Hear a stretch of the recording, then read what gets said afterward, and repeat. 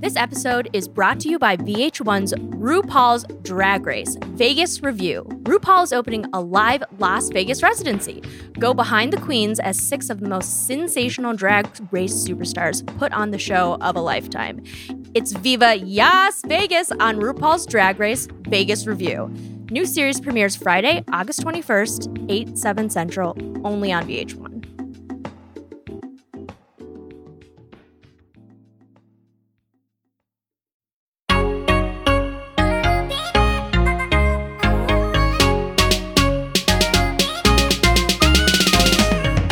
Welcome to Tea Time. This is a weekly pop culture podcast on the Ringer Podcast Network. I'm Liz Kelly. I'm Kate Hallowell. And I'm Amelia Wedemeyer. And today we are talking about the WAP music video, Cringe Mode Safe Haven, Kill me now, stuff, and Orlando Bloom's chanting practices. And we also, Kaya is not here, but happy for her. But No, like vacation, yay. Yeah. But Bobby Wagner is here, yay. Woo-hoo! And he will be joining us for some discussion. Bobby's good day. Good day really to have a man on the podcast. Yes. Considering what we're starting with. I know, I'm avoiding it. We should just keep talking about other things. But, okay. First things first, we're checking in with the WAP discourse. And if you don't know what that is, I would consider Googling it first before we start talking about it, because I'm not going to explicitly say what it means or what it is. But basically, it's Cardi B and Megan Thee Stallion new single and music video that dropped this week. Everybody's talking about it. Very raunchy and risque, and I'm like blushing just thinking about it. But we're going to talk about like all the discussion surrounding it. But if you absolutely need to, just Urban Dictionary what WAP is. Did I do that okay? That's fair, right? Just Google it. I'm disappointed, honestly. Liz got to the outline last this week, and I assigned her explaining WAP in a PG-13 manner because our parents listen to this podcast. You just really can't describe what it is. It's an acronym. Should we say that? It's an acronym. It's a celebration of female sexuality. And anatomy. And so, of course, and anatomy, very specifically. And it's made a lot of people mad for that reason, basically. Yes, it has. So, Kate, the main reason why people are mad are basically the cameos that came from that. Do you want to talk a little bit about who's here and why people are upset? So that was the first backlash. We've had waves of WAP backlash. Yeah. The first backlash was because there are several cameos in this video. It's very over the top. It's Cardi and Meg just like strutting through this mansion, dancing, twerking. There are tigers, there are lions, there are, I don't know, oh my. Cobras and snakes and all that, yeah. And there's also Kylie Jenner and several other cameos. So I think the problem is that Kylie went first. They're singing the song, they're rapping, it's this really high energy thing. And then all of a sudden the music stops and you see this woman walking down the hallway from behind. She's in this like long cheetah print dress. She turns around and it's Kylie Jenner. And I think it's just like it goes from this high energy song, these like really like impressive dancers, to Kylie Jenner walking. And it just really sucks the energy out for about 15 seconds. It does. And Rachel Lindsay on the Higher Learning podcast this week put it really well. Her and Van Lathan talked about it this week too. It's the fact that the music stops. It's this grand entrance. They pay so much attention. It's like this ginormous spotlight of all the amazing, talented women in this music video, including Cardi B and Megan Thee Stallion. To silence the music and put that spotlight on Kylie Jenner feels really dumb, honestly. So that is where obviously people were really pissed. There's Bobby, how many people signed that petition to get Kylie Jenner off that music video? Is it last time I checked, unfortunately, it was at 69,000. Hate that I have to say that, but I have to be accurate. Chef's kiss. That is what it's at. I checked this morning as well. Yeah. So obviously Cardi B is feeling very defensive because she's facing a lot of backlash. Like, why the hell would you put Kylie Jenner of all these people in this music video? I saw a tweet from a woman named Danielle Young, and she said, Normani did all this and Kylie walked down the hall and opened a door. If that's not a perfect visual indication of Black women having to do the most and white women do the bare minimum to get somewhere, I don't know what is. I think it's painful that it's Kylie too. Like, she is notorious for just not working for anything at all. But anyway, the backstory behind this is that I guess Offset, who's Cardi B's husband, and then Travis Scott, who's obviously Kylie's on and off again partner, are very close. And then I guess Kylie Jenner at a Stormy birthday party was very kind to Cardi B's sister and Cardi B's daughter Culture. So there's like a lot of, I guess, positive family history behind it. However, I don't think that's reason enough to include her in a music video. But yeah, that's the story. Right. And I think a lot of it was like there are just all these other really talented people that they decided to like lift up in these cameos, like Normani, like they said, dances. And Cardi had a good point. She was like, Normani's a great dancer. Of course, I want Normani to dance. Like Kylie Jenner is a model, so she's walking down a hallway. Like I was like, okay, yeah, but yeah, great. But you know what I mean? Like you're not going to have like Kylie twerking in a room. Like that would have been way worse. Right. So Normani, who we love on this podcast, was all these cameos were like filmed in front of a green screen. There was this really funny video of Cardi like hyping up Normani, which I think is part of why a lot of people have really liked this sort of single and all of the stuff surrounding it, is because it's just like women hyping up other women, and Cardi's like motivation, like singing over and over again while Normani's dancing, and it's really funny. Also, Rosalia's in it, Mulatto, Sukihana, and Ruby Rose, but not Batwoman, the Ruby Rose with an I, who's someone else. Okay. So it's just like, you know, she very clearly like picked these musicians and like these other women to like, you know, feature in this video. And then it was like, okay, Kylie Jenner, like, does she need this? No. She said, I wanted a lot of different females, not just female rappers. I wanted a lot of different people. These are girls that I personally like, blah, blah. That's why there's variety. Regardless, maybe pick a different. I would rather even have Kendall or Courtney or Chloe, like anyone but Kylie. I know. I do think that it drummed up a lot of news coverage that she was there, and she obviously has a rabid fan base, and so I think they definitely use that to their advantage. So that was totally. And actually, speaking of that, the multiple waves of backlash have really extended the shelf life of this conversation. And like normally this dropped last Friday. Normally we wouldn't be talking about something that dropped the week before on this podcast, but we are, because people are still talking about it. And that's because there was another wave of backlash from conservative Republicans who just had to get in on the WAP discourse. We don't need to really get into specifics. They were just trolling, basically, as they do. One standout was James P. Bradley, who was the first one to really delve into this space. And he tweeted and said, Cardi B and Megan Thee Stallion are what happens when children are raised without God and without a strong father figure. Wait for it. Their new song, The WAP, which I heard accidentally. Accidentally. Okay. Made me want to pour holy water in my ears, and I feel sorry for future girls if this is their role model. I, too, watched it accidentally about 10 times, heard it accidentally, have been singing it accidentally for a week. Yeah. So like Ben Shapiro talked about it. He just gave a spectacular self-own when he was tweeting about how his doctor wife is like, if any of these descriptions apply to your anatomy, something is wrong, go to the doctor. And everyone was like, you and your wife need to go to sexual counseling, because that is not the case. So there was just a lot of very silly things being said, a lot of angry white men, which is honestly like how you know they did something right. And Amelia, you were saying that even like gynecologists came out and refuted even that dumbass Ben Shapiro claim, right? Yes, there was a gynecologist named Dr. Daniel Grossman, who is an OBGYN and public health researcher at the University of San Francisco, or California, San Francisco. And he said, in my medical opinion, it's normal, important even, for women to have a WAP. So there, screw you, Ben Shapiro. I think Vulture also interviewed a gynecologist. There's a lot of OBGYNs coming out of the woodwork, which is awesome. Just put them in the news more, honestly. Exactly. Don't shame these women. Yeah. And then also, sorry, I just want to say that just a little side note, OnlyFans side note, Cardi B joined OnlyFans, and you're thinking, oh my God, wow, what kind of content is she going to share? Well, guess what? It's just behind the scenes WAP stuff, which is fine. I mean, that's great. I want to see it. She could have a booming career on OnlyFans, truly. I mean, she really could. She's made for it. She's so good at social media, just in general. Oh my every God. reaction, she's been tweeting at fans, like retweeting things, just being so funny. And it's just been a great week for her. She's so good at this. It really has. It's been a great couple years, great quarantine. I feel like every time we talk about her, she's just absolutely ruling the world. But yeah, Google it, watch the music video. It's really, really fun. Mom, really maybe good, don't. Everyone else can. Okay, moving on. Happily, let's do This Week in Social Media / Not Worth the Tea / Relationship News. We have yet to rename this category, but it is coming at some point. So let's do a Mod Podge. Amelia, you go first. Okay, so Katherine Schwarzenegger and Chris Pratt just had their child, and her name is Lila Maria Schwarzenegger Pratt.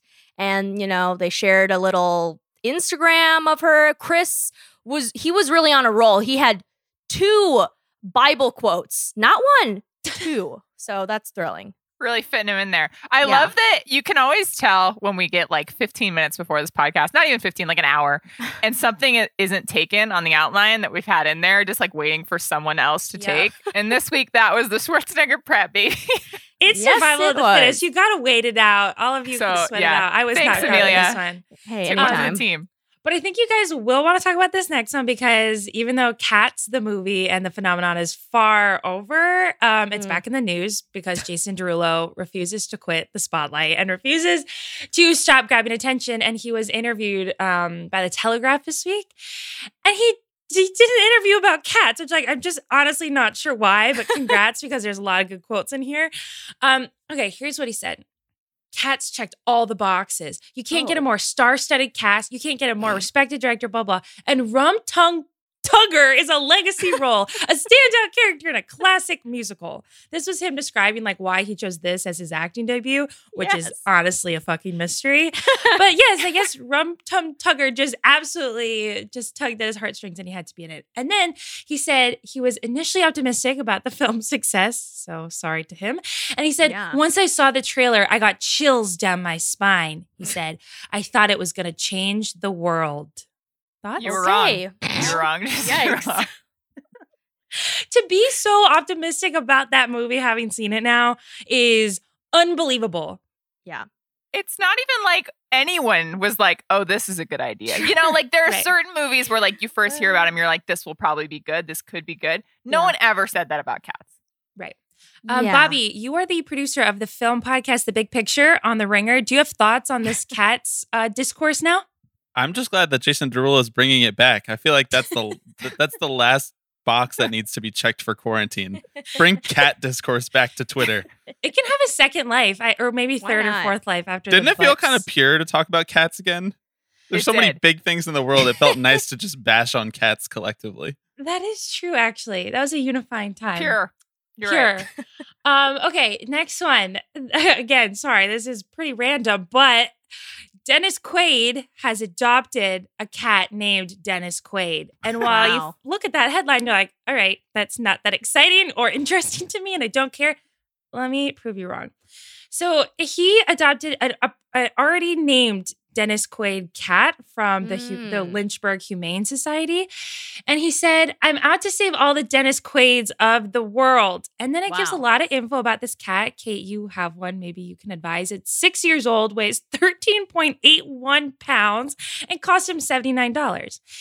And then I keep reading. I don't know why, but I discovered that he has a pet podcast called The Pet Show, which I don't know if you guys remember. Longtime listeners will know our obsession with Catherine Schwarzenegger's pet podcast, The Dog That Changed My Life. And now I'll have a new obsession with Dennis Quaid's pet podcast. Wow, you have to listen now and report back. Perhaps. Get on it. You're the one who put this in the outline. Kate, do you think you'd ever adopt a name? If it was the perfect cat, would you adopt a cat named Kate? I would adopt a cat named Kate Hallowell. If it was like a cat that someone, like a loyal Tea Time listener, got a cat and was like, I'm going to name this Kate Hallowell. First of all, that would be a terrible choice. Yeah. And then they were like, this cat is up for adoption. Kate, will you adopt it? I would probably adopt it. You know what's weird about cats, though? Not to digress, but you don't really call them by their names, do you? Like a dog, you're like, oh, here, come here. But I then think you do, but they don't know it for the most part. Like we try, but they just ignore us. All right, we'll see. All right, next piece of news. We really derailed us with lots of cats content there. I know, sorry.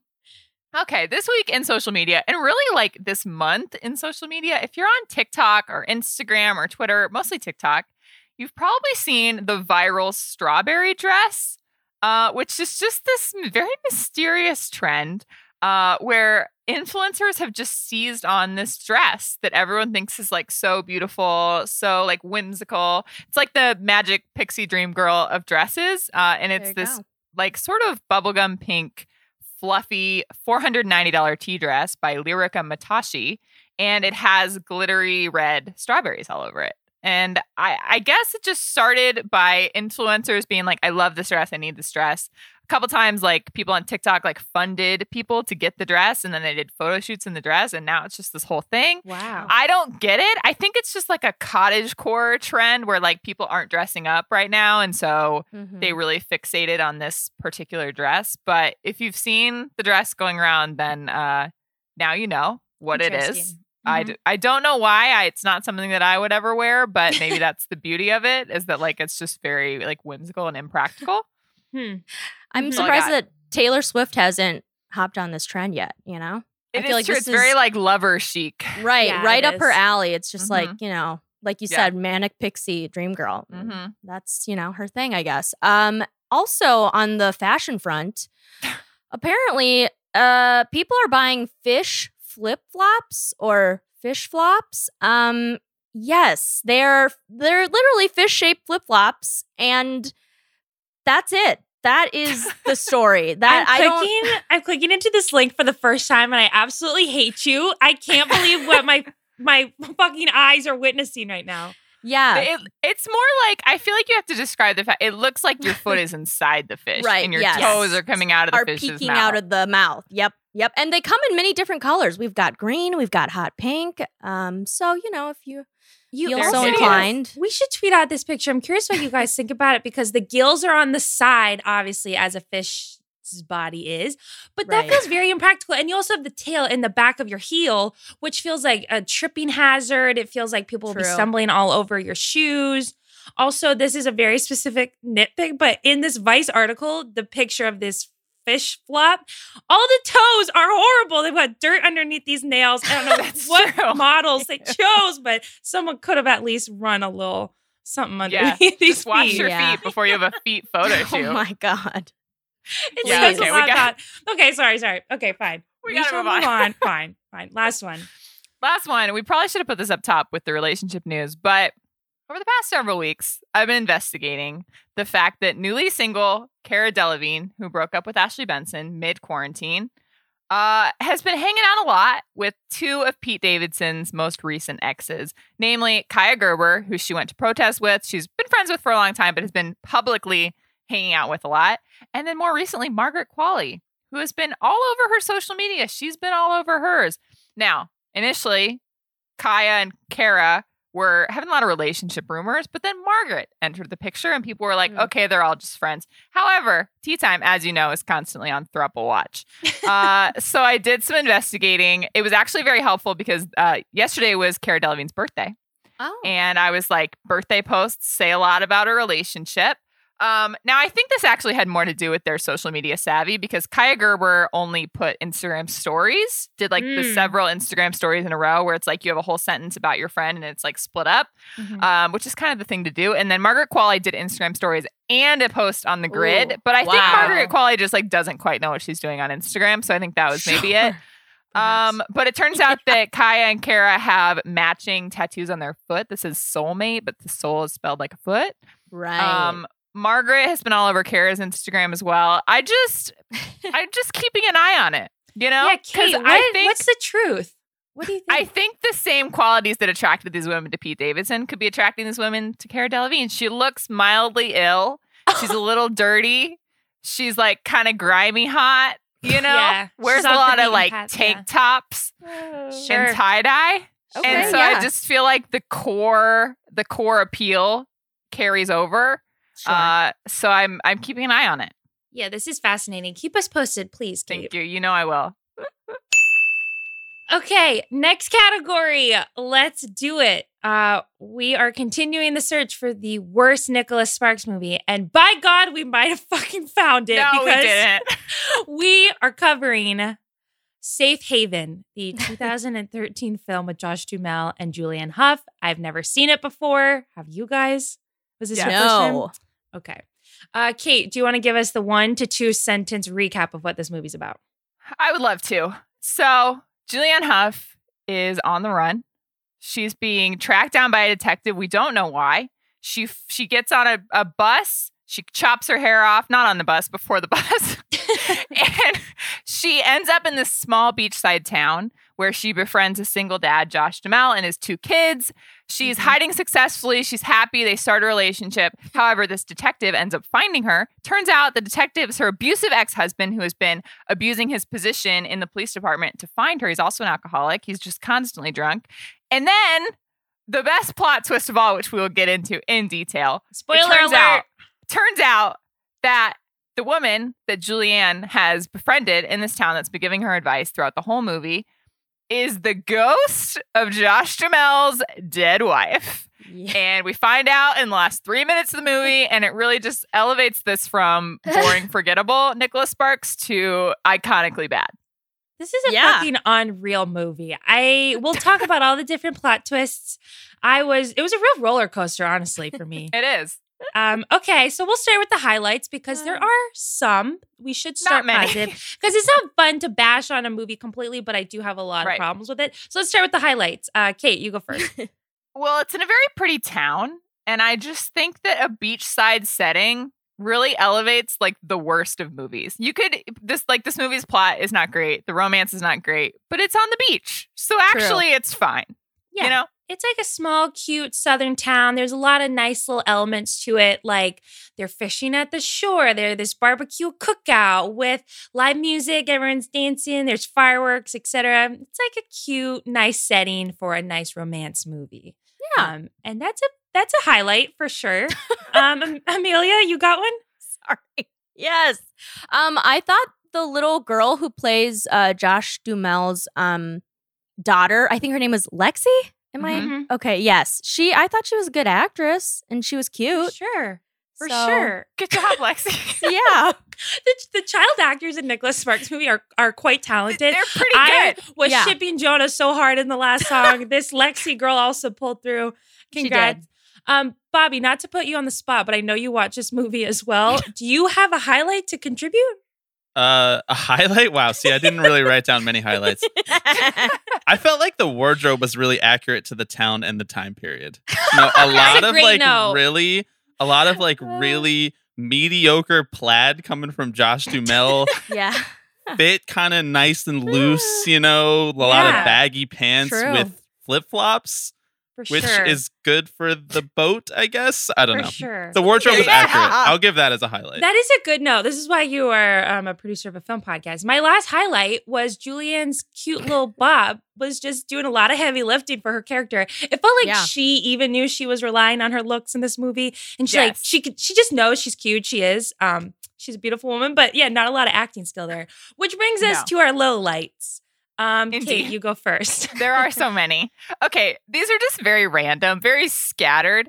My first one is that Josh Duhamel and Julianne Hough have about 1.5 feet of height between them, which is just impractical. I have a lot of feelings about height differences in relationships. I just said it on The Hottest Take, which has never actually aired. But in this case, like you have to get them in the same shot. They're kissing, they're talking. He's too tall and she's too short. You have to cast people that are closer in height, or else it's just, and this actually bothered me in the last song as well, but not quite to this degree. For some reason, it's just really awkward to me in this movie. Yeah, I wholeheartedly agree. Also, not a lot of, just in general, not a lot of chemistry between those two, I found. No. Yeah. No. It got lost in that foot of space. It just couldn't make the jump. It did. And especially Nicholas Sparks movies are so known for their beautiful, amazing romance, which we talked all about in the last 2 weeks. And it feels like this one kind of fell flat. Do you agree? Yes, I do agree. Yeah. And I have to say there are a lot of things that they kind of tried to rip off from The Notebook in this movie. A lot of like the plot twists kind of and like the jumping around. But there's one specific scene where literally they go canoeing as a date and it rains on them and they have to run from the rain. And I was like, the most famous scene in the most famous Nicholas Sparks movie. And you're like, oh, probably no one remembers that. True. Let's just do it again. Bring it back. Yeah. True. And it's just so disappointing. I'm like, you're not Ryan Gosling and Rachel McAdams. This is not sexy or sad whatsoever. And it was just really dumb. I'm like, there's any other setting for this date. They can be rained on anywhere. Agreed. Agreed. Especially we did have some creative dates that these couples have been on in these movies. It felt like this wasn't all that creative or interesting. Not at all. Amelia, what are some of your lowlights? Well, also another them ripping off another movie. I'm going to say instead of watching this movie, just watch Sleeping with the Enemy with Julia Roberts instead. You know, it's kind of the same angle, and I think it's a much better movie. So just, you know, if you want to save yourself a couple of hours. Yeah, Grace. perhaps. Putting it out there. And then also, I don't know why, but I was just very annoyed when Josh Duhamel's character was like, when we got pregnant, like, I'm sorry, did you carry a child, two separate children actually, for 9 months? Or was that your dead wife? Because I'm pretty sure it was your dead wife. Okay. Yeah. So don't It's a say we. It's a common phrase, but you're absolutely right. It's just Thank you. he did no carrying of any sort. He did not None. get pregnant. This is also a nitpick as well, and I don't know if you guys will agree. Probably not. Did you find the kids kind of be like sticklers about the whole situation? Like they were pretty nagging the whole Yes. movie. There's several times like they're at the beach. It's really early on. Josh Duhamel's innocently taking photos of the kids because it's a nice memory. And the son turns to him and is like, "You're always on your phone. Why aren't you living in the moment? Like you're always taking photos. What are you doing that for?" And I'm like, chill out. First of all, second of all, you're going to be old later and you're going to be like, wow, that's a fun memory. And then like Josh Duhamel's late one time coming home and like goes to tuck in the daughter. He's been the dad and the mom basically their whole lives. Yeah. And then the daughter's like, "Where were you? Like, I missed you," but like in a mean way. And it just felt like, just chill. you Okay. know? Also, and when the boy falls and slips and Right. almost drowns, and his dad saves his life, and then he's like, "Get away from me!" It's like, he just saved your friggin' life. Yeah. Seriously. Kids are the worst. Rude. I had problems with their attitudes for sure. Definitely. Very small note. Julianne Hough's alcoholic cop detective husband. I understand that he's on the chase the whole movie, but he is far too sweaty this whole time. It's quite distracting. Stop putting him in heather gray polos if you're going to add a whole swath of back sweat. Distracting me. It's two-tone shirts now. His whole wardrobe. That's so Very true. distracting. I was Very really distracting. distracted by this too. But as a as a notoriously sweaty person. Yeah. What are your thoughts on that? Honestly, the fact that he was like an alcoholic, I feel like ramped it up, you know? And it's just like, you know, you're not really giving us sweaty people a good name when you're just being really reckless with your sweatiness. Like wearing a gray shirt. No, If wear he a white really- one, please. If he was a truly sweaty person, he would know not to wear heather gray. As he's Exactly. literally And that's why I'm sprinting wearing a coast white to shirt right coast. now. Exactly. Thank And you. he double layered it in multiple scenes. He double layered Thank it you, What Bobby. was with that? with a long sleeve shirt and thick jeans. It's like he came straight from Kohl's. He did not think that through. Also, he knew he was going into the belly of the beast at the very end of the movie in this like ginormous, very crowded fair. The amount of sweat he probably dripped on people is just irresponsible. You're right. In our current era. Thank Honestly. you. Lastly, very sorry, but some of the action scenes, it was good. The stakes were high at certain points. My heart rate did go up a little bit, but some of the action scenes are just bizarre. Do you remember he's on the hunt for Julianne Hough? He's knocking door to door being like, "Have you seen this woman?" He goes to this old woman's door who, you know, has been actually randomly covering for Julianne Hough. I can't remember their exact relationship, but she knows about Julianne and is trying to protect her. And then the big scary guy who's supposed to be scary is like, "I'm coming in there. You got to tell me info." And she's like, "Go get a warrant." And he's like, "Okay." And then he just turns around and walks away. It's like, what the fuck? This old woman literally just goes, "You need a warrant." And his line back is like, "All right." And then he turns around. And then she leaves. peeks out the window. That's not a good bad guy move. The bad guy move is bust down that door, beat that woman to shreds, and get the info he needs. You know? Wow. Honestly. Yeah. Bizarre. All right. Yeah. Anyway, let's do Oh what's my aged God. the best and the worst. Kate. Okay, first off, just a lot of like MAGA vibes in this town. Maybe it's just the fact that I associate like, first of all, this is just like the whitest movie I've ever seen, which we already acknowledged is just Nicholas Sparks' thing. And obviously we wish it wasn't, but it is. But it's just a southern town. They're having like this like America parade. And it's just like, I'm just looking at the crowd. I'm like, every single person here voted for Trump. So that was tough. But it's a very anti-cop movie, you know? It is. Can't trust them. True. That badge cannot get you everywhere. So that, kind of aged well. Yeah, that's good. Good for you, Safe Haven. Amelia, what's your input here? Oh my God. Okay. Well, I just I'm not a Julianne Hough fan. I think I've said this several times. That's all I'm going to say. I just don't like her. But also, I don't like her as an actress too. So not only as a person, but also as an actress. Her dramatic, heavy breathing is one of the most annoying sounds I've ever heard in my life. It's like she has never breathed before, and I don't know. She was just really over dramatic, and apparently Keira Knightley was originally cast in this role. So damn it, why couldn't have we gotten Keira? Yeah, I actually have a lot of. I'll move this up. I had this as my MVP pick, but the casting director just absolutely bombed this. Oh the my cast in this movie is so bad. There's no one good, and the movie itself wouldn't be that bad. Like if Keira Knightley was in it. And it was like a male actor that I actually liked, this movie would be fine. It could even be like one of those just like cult favorites where it's bad, but like you like to watch it. But Julianne Hough, first of all, she has no lines in this movie. She like barely talks. All she does is like look at people and like look scared. And then she Bob. The Bob does the acting for her. That is so does. true.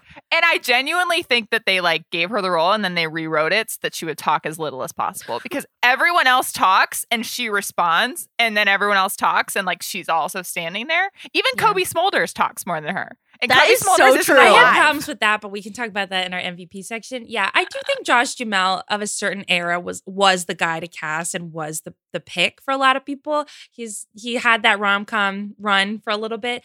I don't mind him actually, but Julianne Hough absolutely was the wrong pick for sure.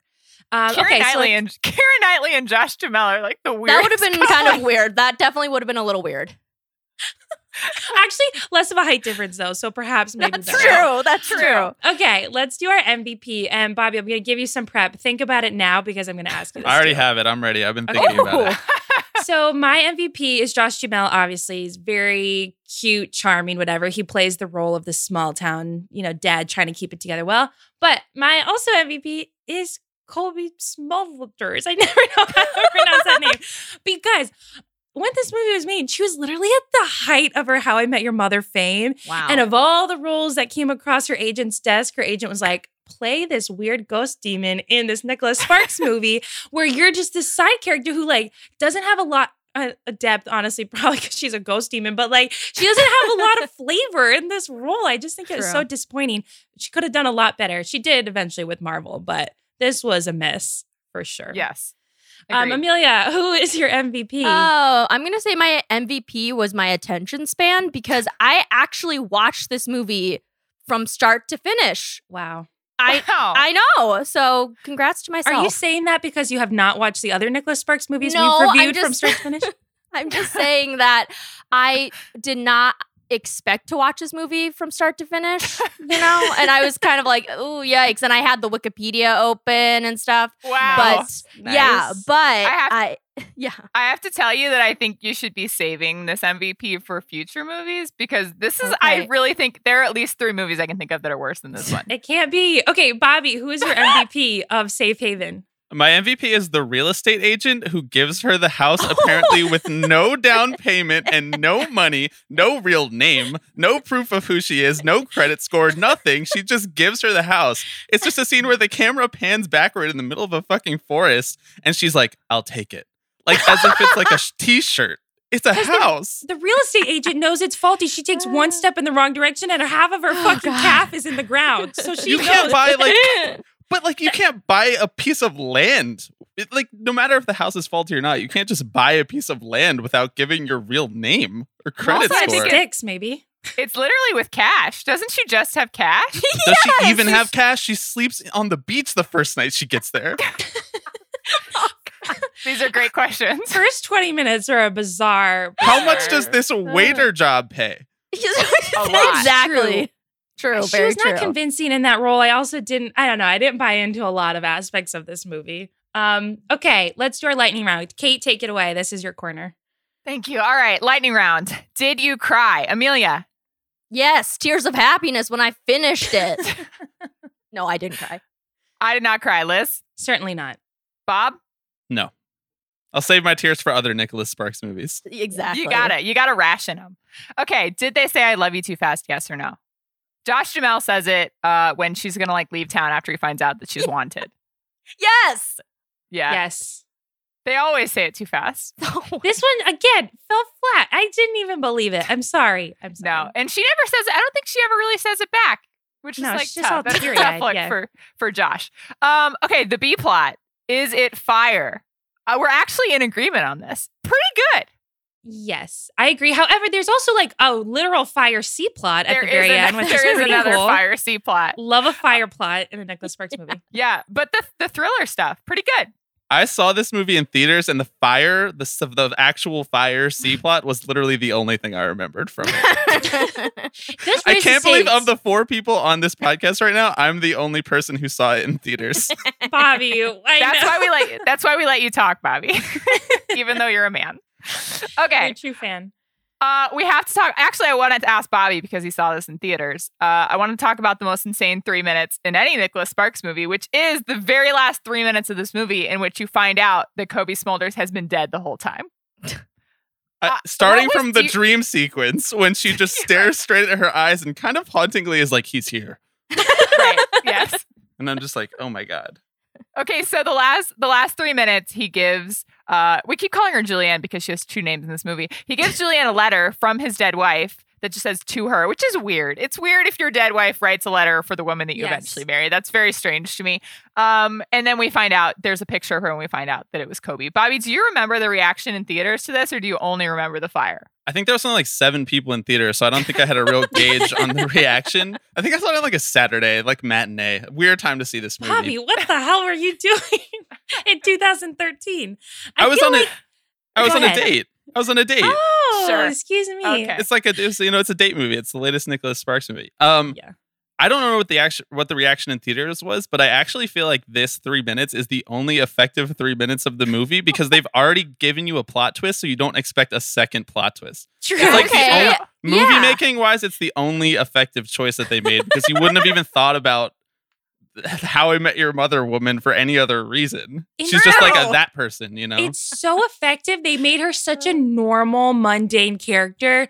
I'm not sure if it even really hit me. I was like, and then she kind of disappears. Like they do this weird special effect to show that she's this ghost character. And she was just such a normal person in the movie. You're kind of like, what? Like normally those characters in movies are like very wise or have this kind of presence, this like otherworldly space in the movie, but she just doesn't. She's like the random neighbor who's like, yeah, I don't know. He's like kind of cute. It didn't make sense. They should have added more like depth and kind of like an ethereal effect to Colby, but she was just there. She was just Yeah, there. On that note, I want to ask, what is she in this movie? Is she an angel? It's not that spiritual of a movie. It's not like A Walk to Remember where they're quoting the Bible all the time. So I kind of think she's a ghost, but that seems a little too evil. Thoughts? I got guardian angel vibes. Guardian angel. Yeah. For the family, the kids. Okay. Yeah, she doesn't have Josh. that quality. She's in like a button up and cargo shorts. Like I need her to be I don't know, something different. She's Yeah. bringing sitcom energy to the movie. You're Yes, carrying too much wow. baggage with her. Yeah. Amelia, I'm loving your theory about what Thanks. she is. I think she's a figment of Julianne Huff's imagination after attending one of her exorcism healing practices. Do you remember that video? I do Of from course. Goop. Our group Yeah. era. Exactly. I think it's one of those things. That seems like the most relatable theory. Yeah. Okay. Is this the worst Nicholas Sparks movie? I hope. I haven't seen many. I haven't actually seen any more besides just The Notebook. So I hope this is as bad as it gets. It's not. It's really not. Oh God. Yeah, we didn't. This one's the worst we've watched for the purposes of this podcast, but I think I can think of several that are worse. Guys, which one should we watch next? Any? Amelia, Any what's in our thoughts? DMs? What are people saying? As in, Maybe People- like Dear John. You know, no. Well, yes. We can not to be like, no, we can't. People are saying the Zac Efron one. Oh, that came What's before this one. that? That could be good. The Lucky That's the other one I saw in theaters. Bobby, Kaya, guess what? You're taking another week's vacation. Bobby, you're invited back here this time Bobby, you next can week. come back. All right, we'll do the Zac Efron one. That's a good pick. God. Okay. Yeah, you guys watch it first so that you can partake in this stuff with us. This episode is brought to you by VH1's new series, RuPaul's Drag Race, Vegas Review. In this new reality series, RuPaul is opening a live Las Vegas residency and has invited 6 of the most legendary queens in Drag Race history to put on the most sensational show of all time. See what it's really like to go behind the queens and follow their Vegas journey. As the pressure builds, relationships are pushed to the brink. And with Ru as their boss, the stakes have never been higher. From love affairs that will make you gag to all-out backstage catfights that will leave you shook. Witness Drag Race favorites Vanessa Vanjie Mateo, Evie Oddly, Naomi Smalls, Cameron Michaels, Asia O'Hara, and Derek Barry as they try to work together. Will they be able to slay the odds? With these Drag Race superstars, one thing's for sure. You can always bet on the queens to showcase their charisma, uniqueness, nerve, and talent. Don't miss RuPaul's Drag Race Vegas Review new series premieres Friday, August 21st, 8/7 Central, only on VH1. This episode of Tea Time is brought to you by Blue Apron. Home cooking matters now more than ever. Blue Apron takes the guesswork out of dinner, and we mean more than just deciding what to eat. You can know your ingredients are being prepared and packaged with the highest attention to quality and safety. And with their commitment to transparency and reducing waste, Blue Apron has your back in more ways than one. You can feel good about your food and your environmental impacts with Blue Apron, the first meal kit to partner with How to Recycle, which is committed to transparency and reducing waste. Over 85% of Blue Apron packaging is recyclable, and 41% of their packaging materials are made from recycled content. They're also the first meal kit company to transition to drain-safe, fully recyclable ice packs. Feel good about your choices and create delicious meals at home with Blue Apron. Prices start as low as $7.49 per serving. Don't sacrifice flavor. Don't settle for boring meals. Find comfort in the kitchen with Blue Apron and enjoy delicious home-cooked meals. Check out this week's menu and get $30 off your first 2 deliveries when you visit blueapron.com/teatime. That's blueapron.com/teatime. Blue Apron, feed your soul.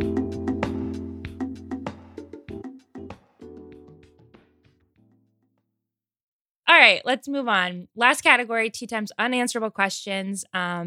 Let's do Amelia first. Go ahead.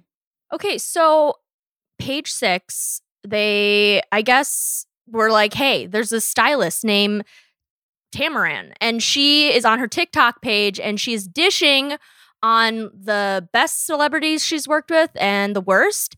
And in one of the videos, she talks about Jessica Alba of, The Honest Company. So this is what she said about Jessica Alba. She loves to rub hummus on her dress, play mind games with you, and she does this thing where she talks to you while not talking to you. Does Jessica Alba have hummus just like with her all the time? And why is she spreading it on these dresses? I have so many questions about Jessica Alba and her hummus, of all things.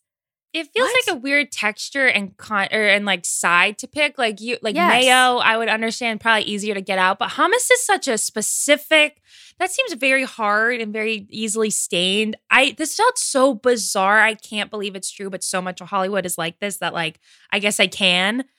But Jessica Alba seemed like one of the normal ones. Right. Does it mean, first of all, I was less concerned by the hummus because I thought that just meant she eats a lot of hummus and she always gets it on her dresses. So that was annoying to the stylist. I want to talk about how she's talking to you when she's not talking to you. What does that mean? How does one do that? What? I don't understand how that's done. Yeah, I have no clue. I kind of can't believe it. Maybe it's one of those things where this is a stylist, right? So Jessica Alba has something on and then she's looking in the mirror and saying things. Maybe it looks like to herself, but she's speaking to you. There's probably a lot of people in the room too, everywhere she goes. So maybe you don't know who she's addressing. I have no idea. It's just weird. Just bizarre weird stuff. Speaking of weird celeb behavior, Katy Perry was profiled in the LA Times, I think just today. And I don't want to pay a lot of attention to Katy Perry. She says a lot of stupid shit about Ellen DeGeneres and a lot of other things. But one tidbit that I did take away from it is she was talking about her partner, Orlando Bloom, / just fiance. I don't think they're married yet. Anyway, so they split up for a time. I guess she was going through a lot personally. And then she said she wasn't ready for the growth that needed to happen in their relationship. And Orlando Bloom was willing to investigate his own darkness, she says, waking up at 7 a.m. each day and chanting for an hour. So twofold here. One, I love that she notes 7 a.m. as if that's like an early time to wake up, when in fact, like all of America gets up that or even earlier to fucking go to their 9 to 5 jobs and like work for a living. So she's like, it would have hit harder if she was like, at 4 a.m. he arises and chants to the sun, blah, blah, blah. 7 a.m. is like average, everyone's up, especially Pacific time. And then also, I'm just kind of curious about the nature of these chants. I'm sure there's a lot, it's rooted in whatever he's researched and like practiced, but I just want to know what he's chanting, how that is effective to his day-to-day life and investigating his own darkness. Should we be chanting? I don't know. I have no answers for you. I have a lot of questions. Orlando Bloom, like, what is he chanting and for what? What does chanting do to the soul? I can't imagine it does much. No. Yeah. Bobby, do you have any answers here? This is what I do before every podcast recording. And this is why you're so good at your job. Warms up the vocal cords. Yes, exactly. Oh, goodness. Okay, let's do last question. Okay, we started with WAP. We're going to end with WAP. WAP is everything. I want to ask because WAP got a censored version for the music video on YouTube and a radio edit. And it makes no sense. The acronym WAP, WAP, does not match the radio edit. Yes, the thank acronym, you. That's the worst part, if you ask me. I don't want to get into the specifics because the radio edit really also makes me very uncomfortable. But it's so much worse than the regular version. Wait, but what is the... I don't know about it. What is the radio edit? The radio edit is wet and gushy. Oh, yes. So first of all, it's WAG. Yes, and thank you. It's not a noun. So it doesn't make sense in the context of the song. They're like, get a bucket and a mop for this wet and gushy. That's not a noun. That's an adjective. Wet and gushy what? You know? Your writer side is coming out, but yeah. It really bugs me. So I wanted to, people were like, the radio edit is just awful. And it's funny because this music video is very explicit. And it's like, what kids are watching this video that can't hear the words, you know? Right. True. So it got me thinking about the worst censored songs. Not in history, but in recent history, the worst radio edits. I just had like some very basic ones. I thought "Forget You," CeeLo Green, "Forget You" from "Fuck You," just ruins the whole vibe of the song. No one says "Forget You." Bobby provided a bunch of examples. If you want to talk about these, have at it. There are just a lot where like they just silence the words, so then like half the song is missing for the radio, which is just does not make sense at all. I can't in good faith tell anybody to go listen to My Name Is by Eminem in 2020, but like that is the iconic one where he says, I just drank a fifth of Kool-Aid, dare me to drive. And then obviously there's To the Window, to the Wall, Till the Sweat Drop Down in the Fall, a notorious season where you don't sweat as much. Amelia, can you comment? Oh my God. Yes, exactly. Oh my God. Yeah. When they change the entire meaning, it's just like, just don't bother. Plus, especially in 2020, like radio plays are important, but not nearly as important as they used to be. Like people are streaming, people are watching on YouTube. Like you don't have to have a Kids Bop version of these songs for them to be successful. I love the Kids Bop versions. Because they're so funny. The kids already know funny. Everything online anyway. So kids true. Right. They're going to find it. They're going to be like, Mom, what does WAP stand for? Because I don't think it's G. Like that doesn't match. I'm sure some kid has asked that and then they found the video. It just doesn't seem necessary in 2020. This one almost reminds me more of like of movie dubs where you're like snakes on a plane. I'm sick of these monkey flying snakes on this Monday through Friday plane. That's the energy here rather than like a radio edit. Right. Because it has to match like the mouth. Yeah, I guess that makes sense like for the music video. Maybe they could have done more if it wasn't for the video, which just makes no sense to me. Don't censor the video. Yeah. I don't know. The kids are already far gone. Yeah. They are. Okay, I like that we started and ended with this topic. You guys go listen and stream and watch the video and learn for yourself. Yes. Anyway, thank you guys so much for listening. Thank you, Bobby, for filling in as a producer. I'm Liz Kelly. I'm Kate Hallowell. And I'm Amelia Wedemeyer.